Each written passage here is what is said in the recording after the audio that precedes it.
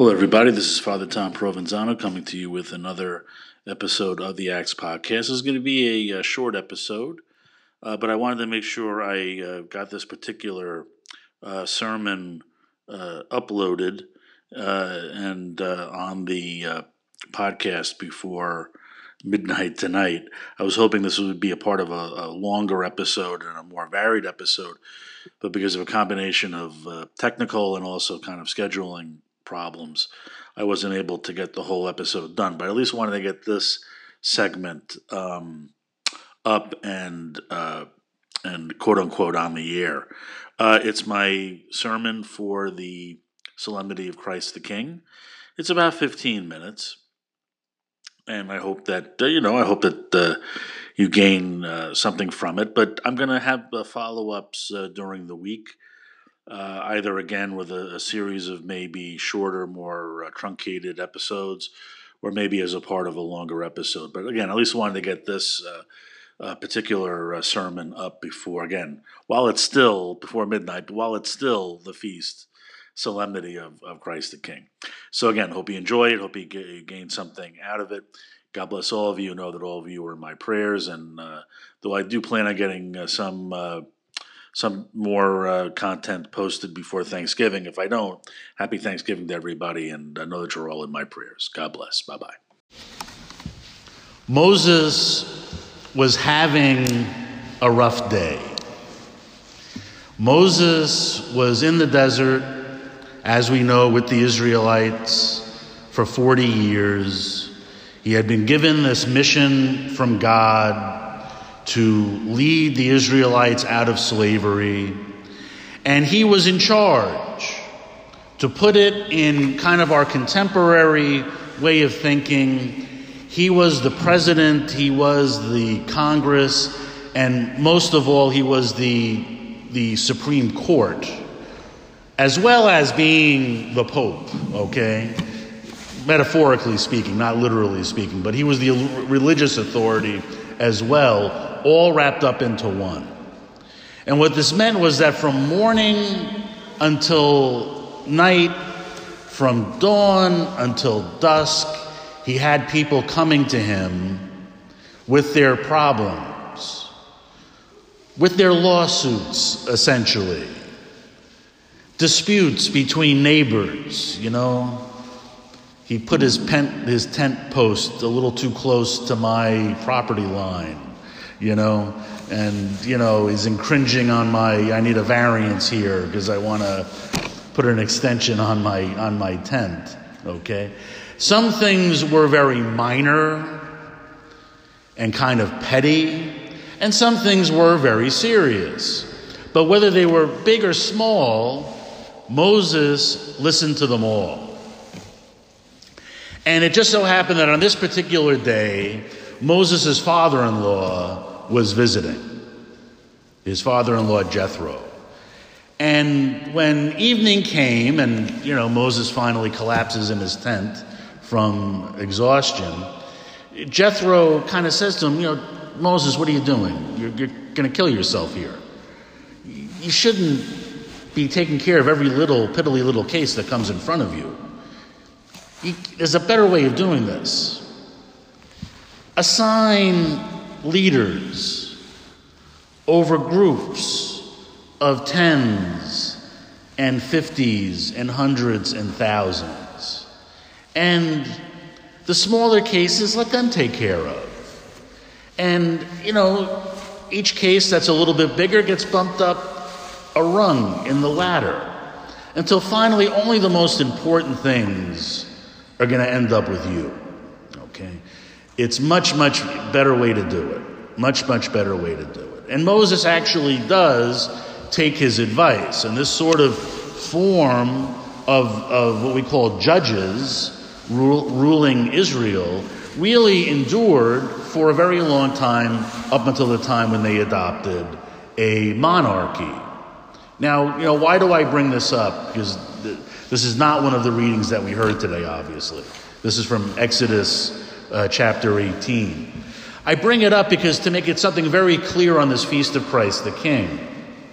The church, and really Christian tradition in general, does not endorse one form of government over another. Okay.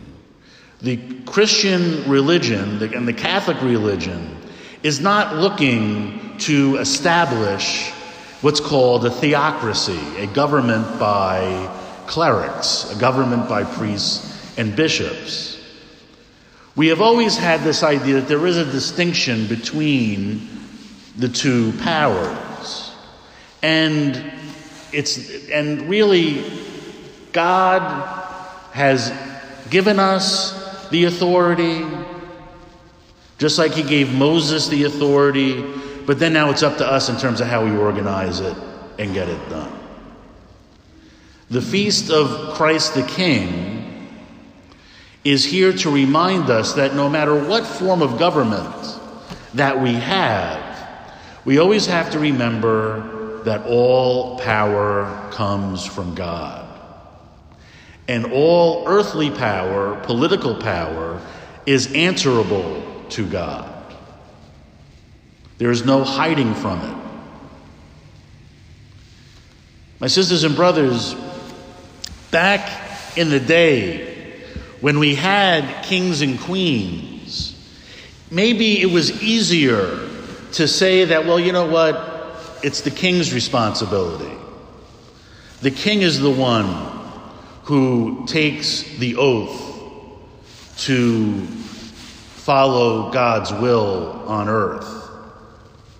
We believed, or they believed, that the kings got their authority because of their bloodline and because they were a member of a particular familial dynasty. And that even when it happened that a dynasty had to change, whoever came into power to replace the old dynasty had to somehow prove that they were of royal blood and had a claim on the throne. We don't claim that today. We claim that our leaders, our political system, has its legitimacy through the will of the governed. That's us. We are the governed. And we exercise that will every time we go into a voting booth. In a way, we are the ones now more directly responsible to God for the government that we have. For we claim that it's through our will that these leaders govern. It's a very heavy responsibility, but one that we have to understand. Ultimately, all power in heaven and on earth has been handed over to Christ. And this Feast of Christ the King is here to remind us of that. Christ received the power because he was obedient to the will of the Father. He suffered the cross, suffered his passion, glorifying the Father through his obedience. He glorifies the Father through his obedience. The Father glorifies him through the resurrection. And through putting all the power in the universe in his hands. And when our Lord returns in his glory upon the clouds, as we hear in the book of Revelation, he will judge the nations. It's interesting. Judge the nations. Yes, he'll judge us each as individuals, but he will judge us as nations as well. How well as a nation, as a people, did we follow the will of God? And did we follow his precepts and his ways? Now, my sisters and brothers, again, how we organize ourselves is up to us. God's not telling us how to do it. But what God is asking us is that whatever we do, and in however we organize it, we remember the gospel and gospel values, and have these be our guide. It's not that the 10 Commandments, as they come out of the Old Testament, need to be explicitly the law of the land. Okay? It's not that the precepts of the church need to somehow be adopted into the legal code of the country. But somehow, no matter what government is in power at that time, it respects the faith and respects our individual consciences in order to follow our faith. The reason why this feast was established back in the 1920s was because at that time there was a rise of totalitarianism in the form of communism, which called people to put their faith in a system and an ideology, and ultimately a government and a bureaucracy, and loosely speaking, fascism, which called the people not so much to put their faith in an ideology. Fascism is actually somewhat difficult to define what exactly it is. It didn't have a clearly defined ideology like communism did. But what it did call the people to was total dedication to the leader, Il Duce, the Führer, okay? As Hitler once famously said, I am the party and the party is me. You can't be for the party and against Hitler, okay? Because the two things are the same thing. The Pope at that time was saying, oh, wait a minute. Hold on a second. Of course we are respectful of our leaders. Of course we strive to be honest citizens and good neighbors. But our loyalty first is to our families. Our loyalty first is to our local community. Our loyalty first and foremost, before all of that, is to God. And no earthly power can force an individual or a family to turn against God and to be disobedient to their well-formed conscience. My sisters and brothers, this is a day to reflect on these things, to reflect on how we are as a nation. Are we a nation truly under God? Yes, a nation that is pluralistic, that has many different religions and many different faiths, and people of no faith at all. Are we as Catholics respectful of that? But at the same time, is our nation truly respectful of us as Catholics, who believe in the sanctity of life, who believe that the family is the building block of society and needs to be protected? Is that really being respected? Or are we being forced, coercively, to accept things which simply go against the gospel of Jesus Christ? Are we being asked to do more than simply tolerate? Are we being asked to accept things which simply go against the gospel, its values, and the good that comes to us from God? My sisters and brothers, it's not a mistake that this feast lands today, the last Sunday of Ordinary Time. For it brings together many of the themes we've been meditating on in the last couple of weeks, and that we will be meditating on at the beginning of Advent. Namely, that the world as we know it is passing away. There is nothing permanent. The only permanent thing is change.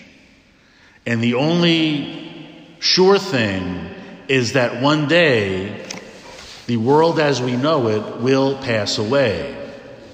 We could be talking about the political order that we live in, the societal order that we live in. Ultimately, we're talking about the world itself, that when the Lord returns, he will transform heaven and earth. He will bring together heaven and earth, and we will live in a new creation in glorified bodies. But first, we will be judged. Did we follow our rightly formed consciences? Did we follow the gospel?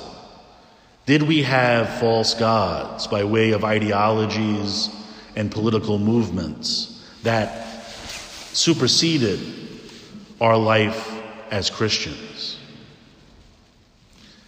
This is a reality. This is what it's all about. Ultimately, we are living in the end times. When the actual end will come, we don't know. As I said last week, it's been 2,000 years. Maybe it'll be 2,000 years more, okay, before our Lord comes in his glory. Or maybe it'll be a lot sooner than all of us expect. Either way, it's for us, both as individuals, as families, as communities, and as a nation, to examine our consciences and to return to the Lord, to turn back to him with all our hearts, and to accept him in our hearts today and every day.